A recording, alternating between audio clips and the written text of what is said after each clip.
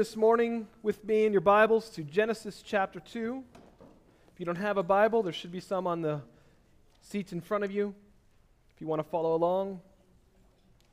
We're only on page 2. It should be easy to find. I want to give you a very short summary of where we are leading up to where we're going to pick up this morning. Genesis 1:1 says, "In the beginning, God created the heavens and the earth." In chapter 2, verse 7 says, "The Lord God formed man from the dust of the ground and breathed into his nostrils the breath of life, and man became a living being."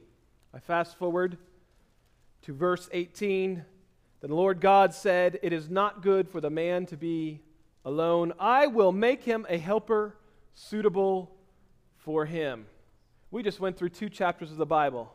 Aren't you impressed how fast pastors can go sometimes?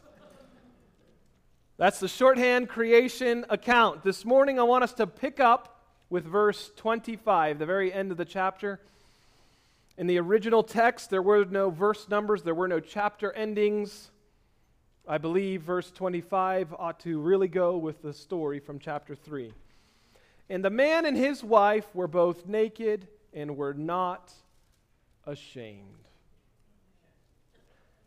The first thing we see here is that this newly created man and woman, they were naked, but they were not ashamed. They were unashamed. Everyone say, unashamed. I'm going to say something here that is of utmost importance because the rest of the teaching this morning hinges on you understanding this concept. We were not created by God with the capacity and ability to feel shame. Adam and Eve were naked and unable to be shamed. Here's where I'm going with this. Shame is not of God. Some of you might need to turn to your neighbors and turn to your left and right and tell them, shame is not from God.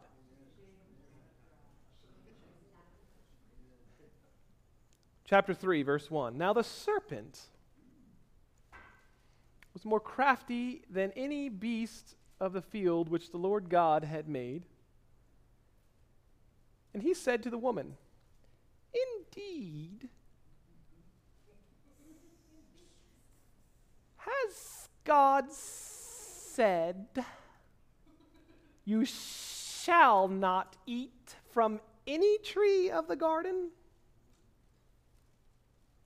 The woman said to the serpent, 'From the fruit of the trees of the garden we may eat, but from the fruit of the tree which is in the middle of the garden, God has said, you shall not eat it or touch it, or you will die.'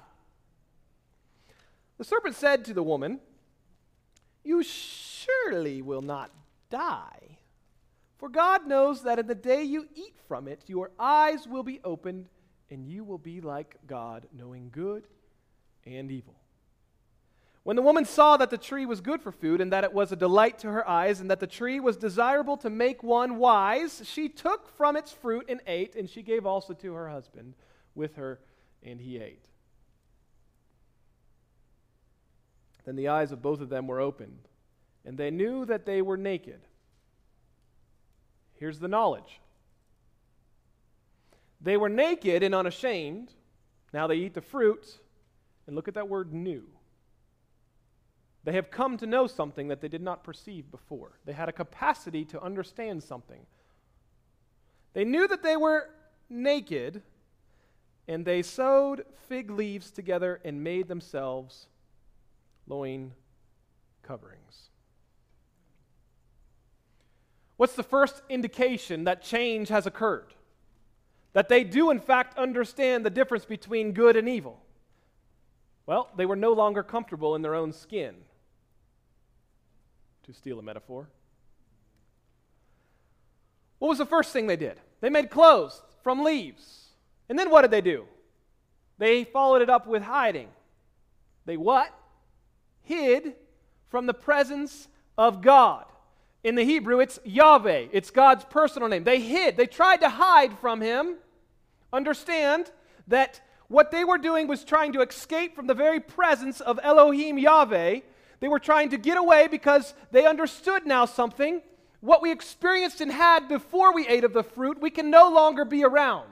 That holiness, it's something reserved with our experience and relationship with God. We can no longer connect with Him on that intimate way. Their eyes had been opened. They tried to hide anyway, even though you can't hide from God, can you? Fun fact about God, because I'm such a nice guy, I'm not even going to charge you for this one. God already knows where all of your good hiding spots are. He never has lost a game of hide and seek.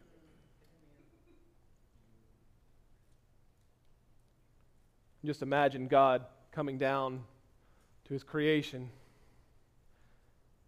Adam, what are you wearing? Oh, they're clothes, God. Clothes? What are clothes? Is that one of your inventions? I'm sorry, Adam. Did you not like the way that I made you?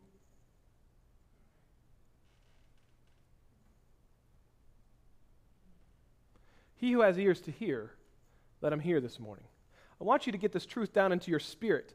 Anytime we add something to what God has done, or we sort of rework His plan, and anytime we try to improve the system that God has put in place, all that we really do is subtract from His handiwork.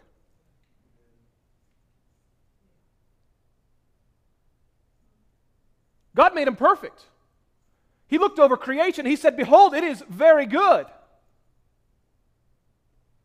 Oh, maybe this serpent's right. Maybe we're missing out on something. And what did it do?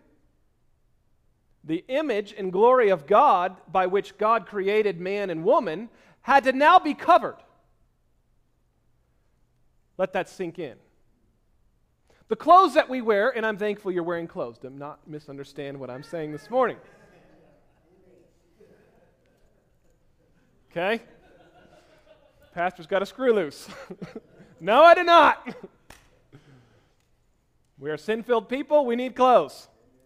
But we used to not. It's a covering of what God intended to be good, and in fact was perfect and holy in His very image.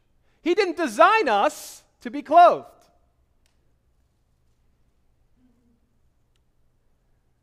Clothing really is the symbol of our shame.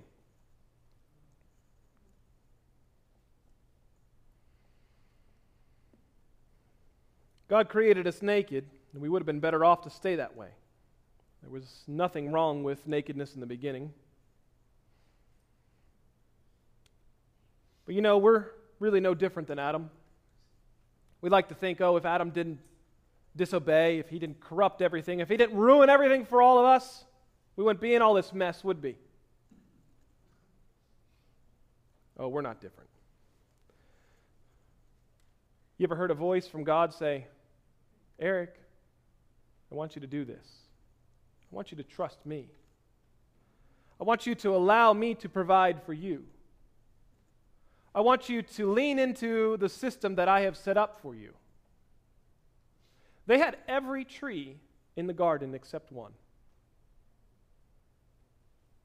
God set up a system of provision that they would trust in Him and He would provide for all of their needs.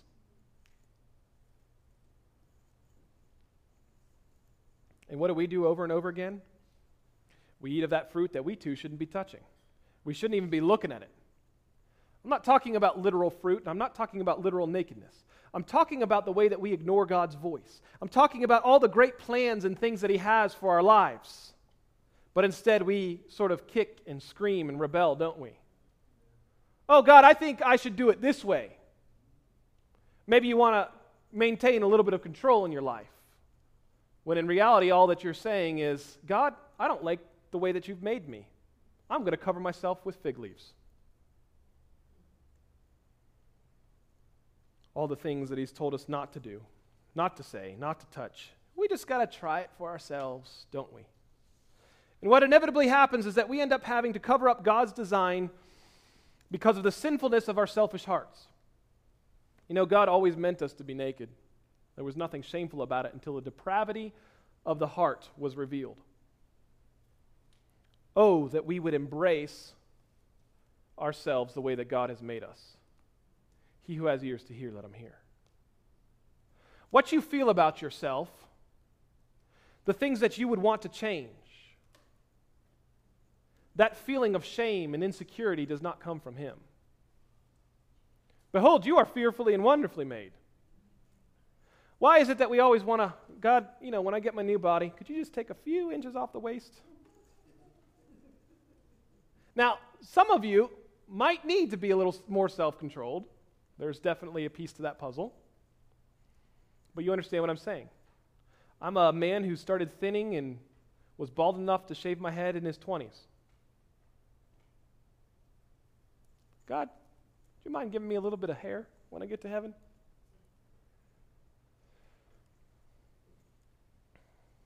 Let's not be so presumptuous to assume that we know better than God. We always try to improve our knowledge, our understanding, our image. In reality, all we ever accomplish is destroying his very intentions. So Adam and Eve, they eat of this fruit, and they find out about sin in a humiliating way, don't they? As a kid, do you ever remember losing your drawers? I did. I remember at the beach one time. I was old enough to remember this. Let me tell you, I was not a toddler. And I was a little short on swim trunks down at the beach one day, and we used to do this body surfing with Dad. You know, you catch the wave just right on your bellies, not with a boogie board, that's cheating. You can ride it all the way in, you know, into where the shallow and you're scraped all up on the sand. There's nothing more exciting and exhilarating than riding a wave, 20, 30 yards and scraping your belly up. Well, after day 2 or 3, when your swim shorts are all still wet, you go down to the bottom of the basket, and what do you find? You find your swim shorts that you don't really like that don't have any elastic in them anymore. And I will never forget the moment that I discovered those were no longer allowed to be used for swimming. As a wave came, and boy, I rode that sucker good into the shallows, and guess what? There were no shorts on me. You try to slither back into the water. Where are they, Lord, help me?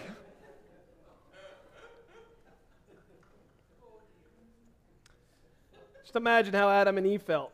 These weren't children. They had never noticed each other in that way before. And the moment they ate of it, their eyes were opened up, and the first thing that they felt was this. Number 1, ashamed. Now, I can't imagine how bizarre that would be just to instantly notice things about each other that, were there all along. And this might not be as pleasant. It wasn't as pleasant as some of you think it might be. How do I know? Why? Because their first reaction was to make clothes and hide. They knew something was off. They knew something was wrong. What they were feeling, in fact, I would argue, was shame. Listen, shame has no place in the life of a child of God. It was not introduced by God. It is a result of sin. It is a result of disobedience. King David. King David was a powerful king who abused his power to sleep with another man's wife. But not so long after he had done that act, he received word that that woman had become pregnant with her husband, while her husband was off fighting the king's war. So what did he do? Well, what any good political leader would do. They tried to cover it up. He calls the man home and tries to get him to be with his wife so that he could cover up the whole thing. Well, that soldier showed more integrity and self-control than even the king did and would not go into his wife. He said, I better cover this up with a murder. So David not doubled down, but tripled down. And he had the front lines pulled back as the man lost his life.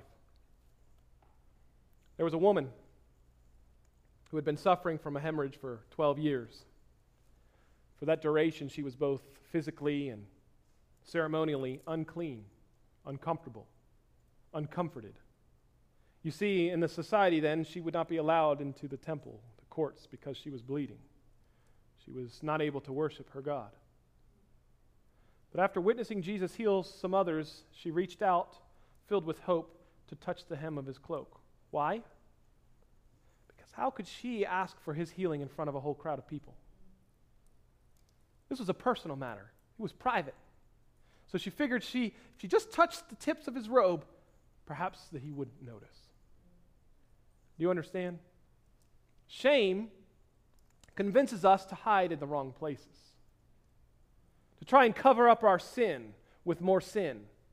Shame convinces us to hide so that even we would be afraid of letting God fully work and do his work in us the way that he desires. I'll just do it my way. I don't want to bring attention to what God's doing in my life. If there's too much of a transformation, everyone's going to notice. He who has ears to hear, let him hear. Like David, we too try to cover up our sins by committing even more egregious sins. We, like the bleeding woman, hide among the crowds so we can conceal our hurt and our pain. We are no different than Adam, freshly aware of our shame, lonely, sinful, and afraid. We hide in the privacy of our homes. We bury ourselves in computer, in phones and television, in our work, in our activities of cleaning and cooking and hobbies and recreation. We hide behind fashion and our education. We hide behind our careers and behind our wealth. We hide behind Facebook feeds and Twitter likes. We hide behind depression and anxiety and worry. We hide our tears. We hide our joy. We hide our shame. We are no different than Adam, trying to cover the reality of how we feel inside, instead of giving our shame over to God. You see, shame declares that you're guilty. It accuses you of sin. Shame says that you haven't done enough, that you're not enough. Shame discloses your mistakes, it announces it, and reminds you of all your failures. Shame announces, here's a sinner, but there is hope. There's a healer who has been sent, and his name is Jesus. After King David confessed his sin and repented, trusting in God's forgiveness, his guilt and shame was taken away. And that's what happened also to the hemorrhaging woman. She tried to hide, but Jesus said, "Who touched me?" He knew exactly who had touched her. He looks for the crowd, trying to figure out who it was, to look at her eyes, and he made an example out of her so that his grace could be on display that day.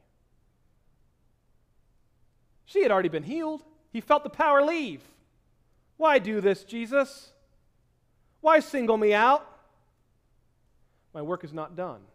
Instead of just receiving a physical touch, Jesus wanted to give her an emotional and spiritual touch also. How many times we come and we say, God, well, I only want this. We expect a certain, gift. It's wrapped up a certain way, and we say, well, God, I really don't want you to do anything else with me. What kind of attitude is that? He wants to do a complete work in you. He wants to set you free and put his grace and his healing on display. And he'll do the same thing for you when you trust in him for righteousness. The shame that you feel will lose its grip on you. It will lose its power over you. Oh, beloved, shame's a tool of the devil to get you trapped in a world of self-condemnation. But the child of God is reminded in the Word of God that there is there now for no condemnation for those who are in Christ Jesus. Through the life and the death and the resurrection of Jesus, we can be brought into right relationship with him. We don't have to live with shame or condemnation anymore. We never have to hide. We only need to confess and believe Jesus as our Lord and Savior. And we no longer have to be identified by that sin. We no longer have to be known by that scarlet letter on our chest. Let's continue because there's more that I want to get to. Chapter 3, verse 9. And the Lord God called to the man, and he said to him, "Where are you?" He said, "I heard the sound of you in the garden, and I was afraid because I was naked. So I hid myself." And he said, "Who told you that you were naked? Have you eaten from the tree of which I commanded you not to eat?" The man said, "The woman whom you gave to be with me, she gave me from the tree, and I ate." And the Lord God said to the woman, "What is this you have done?" And the woman said, "The serpent deceived me, and I ate." The second thing that we see the newly fallen man and woman do, the second indication that change has actually occurred in their life.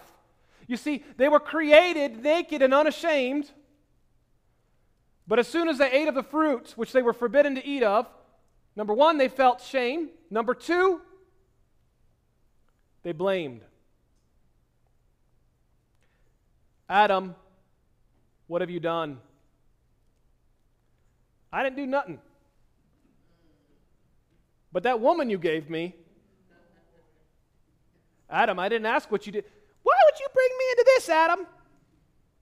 That serpent over there, he tricked me." That's my best Eve voice this morning. I think it changed from earlier. She got a little higher. I want you to get this. Even as shame entered into the world through sin, blame entered through shame. Adam and Eve, full of sin, immediately had this propensity to blame each other. When we lack confidence, when we feel shame, oftentimes we look for someone else or something else on which we can share some culpability. In other words, the blame game is a byproduct of our wrong think.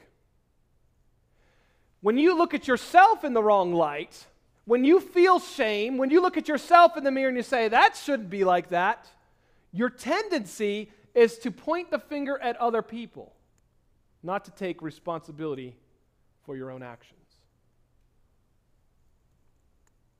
I'm going to make this personal this morning, but I want to remind you that before I do, I'm not trying to pick on anyone here. I love you all. The truth is, I'm talking to you, yes, all of you. When I preach and deliver a message, I do it with the church as a whole in my mind. But this may feel more personally tailored because it is. I know what some here this morning are working through. I want each of you to hear what I have to say because there's a real danger here. There is no good that comes out of blaming others for someone's death. It might feel good for a moment. It might feel like it's the natural thing, but again, remember that blame condition is because of sin. We were not created with the capacity to blame each other. We weren't created with the capacity to even feel shame. Remember, it's a result of sin. It started with sin.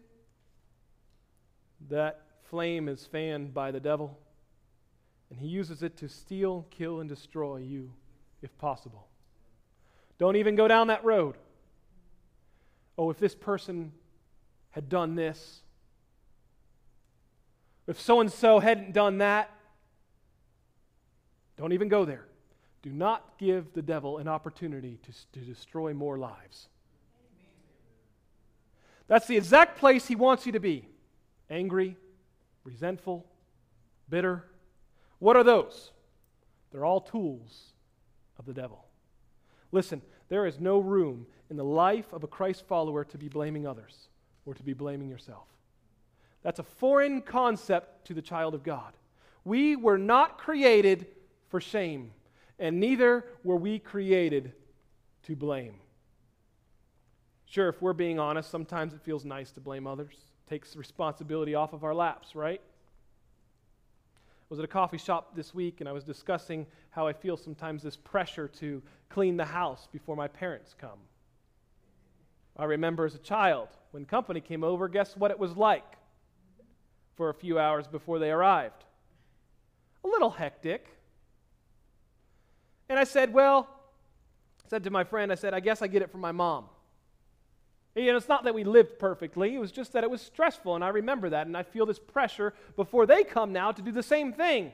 Even though I grew up in a cluttered home, it's like, God forbid, they see my house cluttered. It doesn't even make sense. But do you see what I do there? I blame my mother for me being the way that I am today. I know none of you would ever do that, right? Well, I come by it honestly. The apple doesn't fall far from the tree. There's power of life and death in the tongue. Amen? Oh, it's a generational curse. A what now? You're telling me that your hoarding habits are related to your DNA?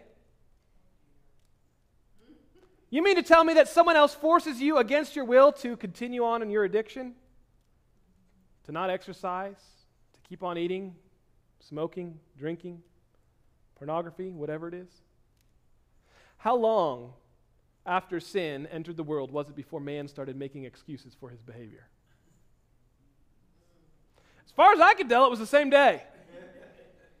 The practice of self-justification in defense of our actions, in defense of our sin, happened immediately after Adam and Eve disobeyed God. And by attempting to dodge responsibility, by claiming that circumstances made them sin, that woman, that serpent, you know what they did? They compounded their sin by lying. Listen, Satan cannot force anyone to sin. He can't make anyone to sin. Nobody can make anyone to sin. Whatever predicament you face or condition you have can be overcome through Christ Jesus. There is no such thing as a generational curse for a child of God. You got to get that speech, that lingo off your brain. Break it. Bind it up in the name of Jesus. I am a chosen one. I am delivered. He has set me free. He has delivered me out of the darkness into His marvelous light. I will not stand for that generational curse any longer. Not cancer, not addiction, not adultery, none of it. It's not welcome in the life of a Christ follower. Don't blame others for the way that you are, the things that have happened to you. And don't blame God either. But don't miss the lesson here.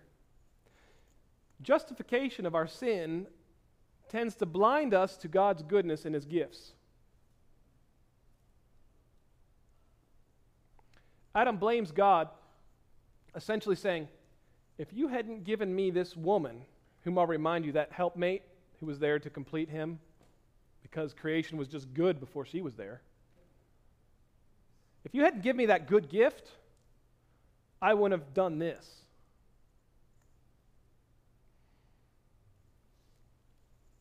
The very woman that God had made for him to be a companion for him was now being blamed for his failure. Don't turn to God. Don't look at God's gifts as wrong. Don't look at God as absent or try to put blame on Him. You know, Eve too capitalized on this blame game. If you hadn't allowed this serpent to come in the garden and deceive me, it's not my fault. I tried to tell him we weren't allowed to eat. Oh, how fast, catch this, the attitudes of our sin affect those around us. God went to Adam and said, Adam, what have you done with that woman? Oh, I like that. That snake. She put herself right into his shoes and followed after his leadership. You, as a child of God, have the opportunity to influence those around you by the way that you think, by the way that you talk, by the way that you act.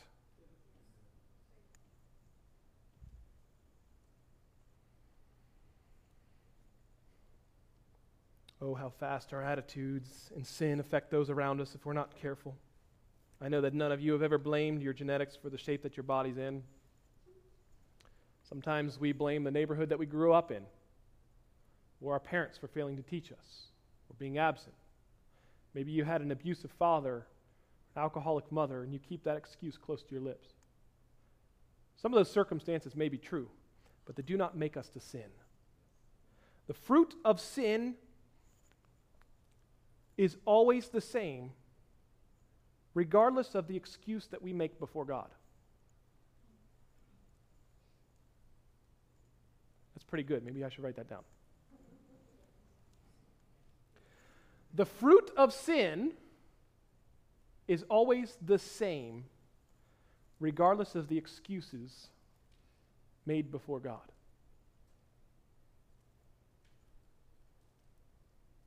I'd like to address the elephant in the room. There's another area of blame that I haven't said much about yet. What is it? When we blame ourselves. Could I have done more? What if I had called them? What if I had given them more? What if I prayed more? I'm going to say it again. Blame is a result of sin. Blame is a byproduct of sin. It doesn't go like this: love, joy, peace, patience, blame. It's not a product of the Holy Spirit. What's your gifting in church? Oh, for sure, blame. God has gifted me with blaming others. That doesn't make sense, does it? And so, if to blame others is never godly, or to receive blame from others is never right, you extend grace to yourself, right? If someone comes and accuses you of something, you say, no, I'm not receiving that. I am not responsible for that. You give yourself grace.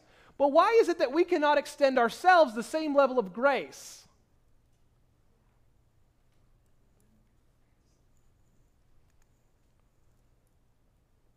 Shame isn't from God.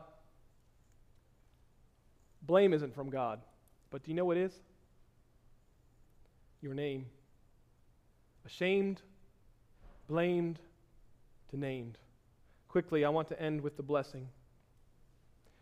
In Christ Jesus, you are named. Isaiah 43:1 says, "But now thus says the Lord, your Creator, O Jacob, and He who formed you, O Israel, do not fear, for I have redeemed you. I have called you by name. You are mine." Isaiah 45:4, "I have also called you by your name. I have given you a title of honor, though you have not known me." No matter what you've done, no matter what has happened to you or what you are facing, I want to remind you this morning that God knows your name. He has taken sincere interest in you. And when you inherit salvation through Jesus Christ our Lord, God takes your shame and He takes all that blame that you put on yourself, all that guilt and that condemnation, and He calls you by His name. Allow that to sink in. 7 billion people on this earth, and all those that have gone before us, and He knows you by name. He knows you personally.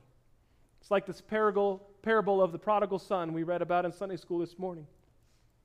When he returns home, father doesn't beat him over the head, give him 39 lashes, rake him over the coals. What does he do?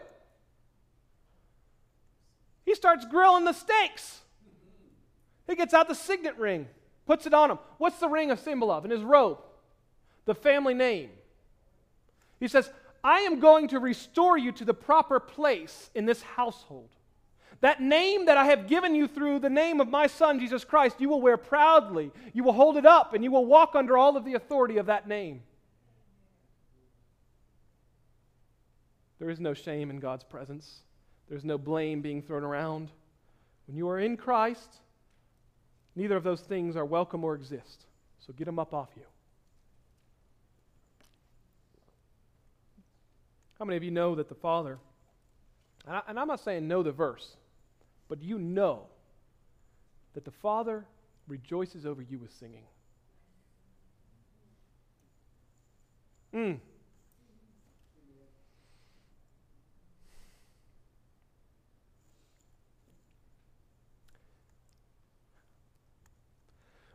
We are so good at piling on that condemnation and that guilt, that shame and that blame, but God, He's just rejoicing over you with singing.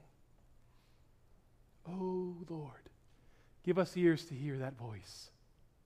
Well, I bet God's got a good voice, doesn't He? Perfect pitch. Many who are sincere Christ followers are paralyzed by shame in their relationship with God. But a life of shame leads to a life of sin. Consider this. When we feel dirty before God, we're going to live dirty. What happens with a child? The parent only tears them down all the time. Tells them they can't do anything right. Speaks down in all their behavior. That child has no value. They don't know what it feels like to be loved. That in turn leads them into shame. And what kind of actions would you expect from a child that's full of shame and doesn't understand the good that they are capable of? Well, in the same way, the battle for our faith is waged in understanding what the Father is thinking about and feeling about when we stumble. He's not there to speak shame and blame and guilt and condemnation over you. He's there like a little toddler learning how to walk for the first time. He doesn't spank you because you fell over. He picks you back up. He snuggles you. He gives you a kiss and says, "Try again, buddy. I'm rooting for you."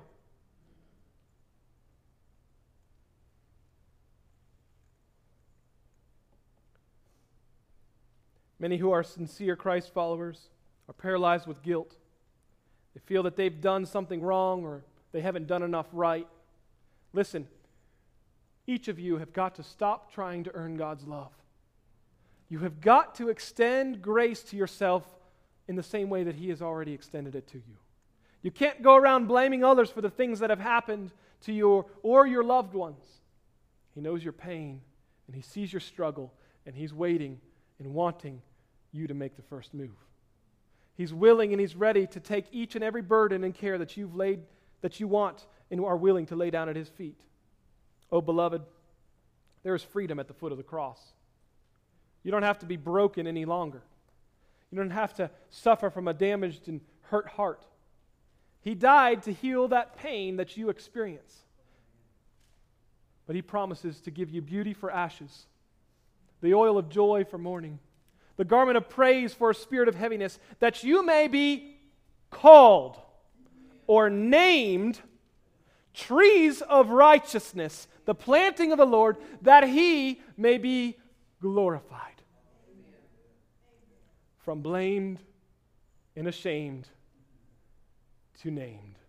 I'm going to invite the worship team up. Let's close out with a prayer. Father God, I thank You that You love us. That You rejoice over us with singing. I pray that each and every person here would feel the love of Your embrace. Would I speak to those that feel shame and embarrassment, guilt or condemnation? Lord, that they would experience Your freedom, Your grace, Your love and mercy. Lord, for the times that we try to blame others for what has happened in our lives, or we try to blame ourselves, Lord, I pray that instead of doing that, we would ask You to see the good that is going to occur. Lord, we pray for those that are struggling this day, for the loss of a loved one, that You would lift them up, comfort them, give them strength in the days to come. Lord, I thank You that in the name of Your Son, we don't have to experience pain and shame and guilt. May we lay it down at the foot of the cross this morning and receive Your freedom and be lifted up as Your child that has been given a new name. We love You and praise You. In Jesus' name we pray. Amen.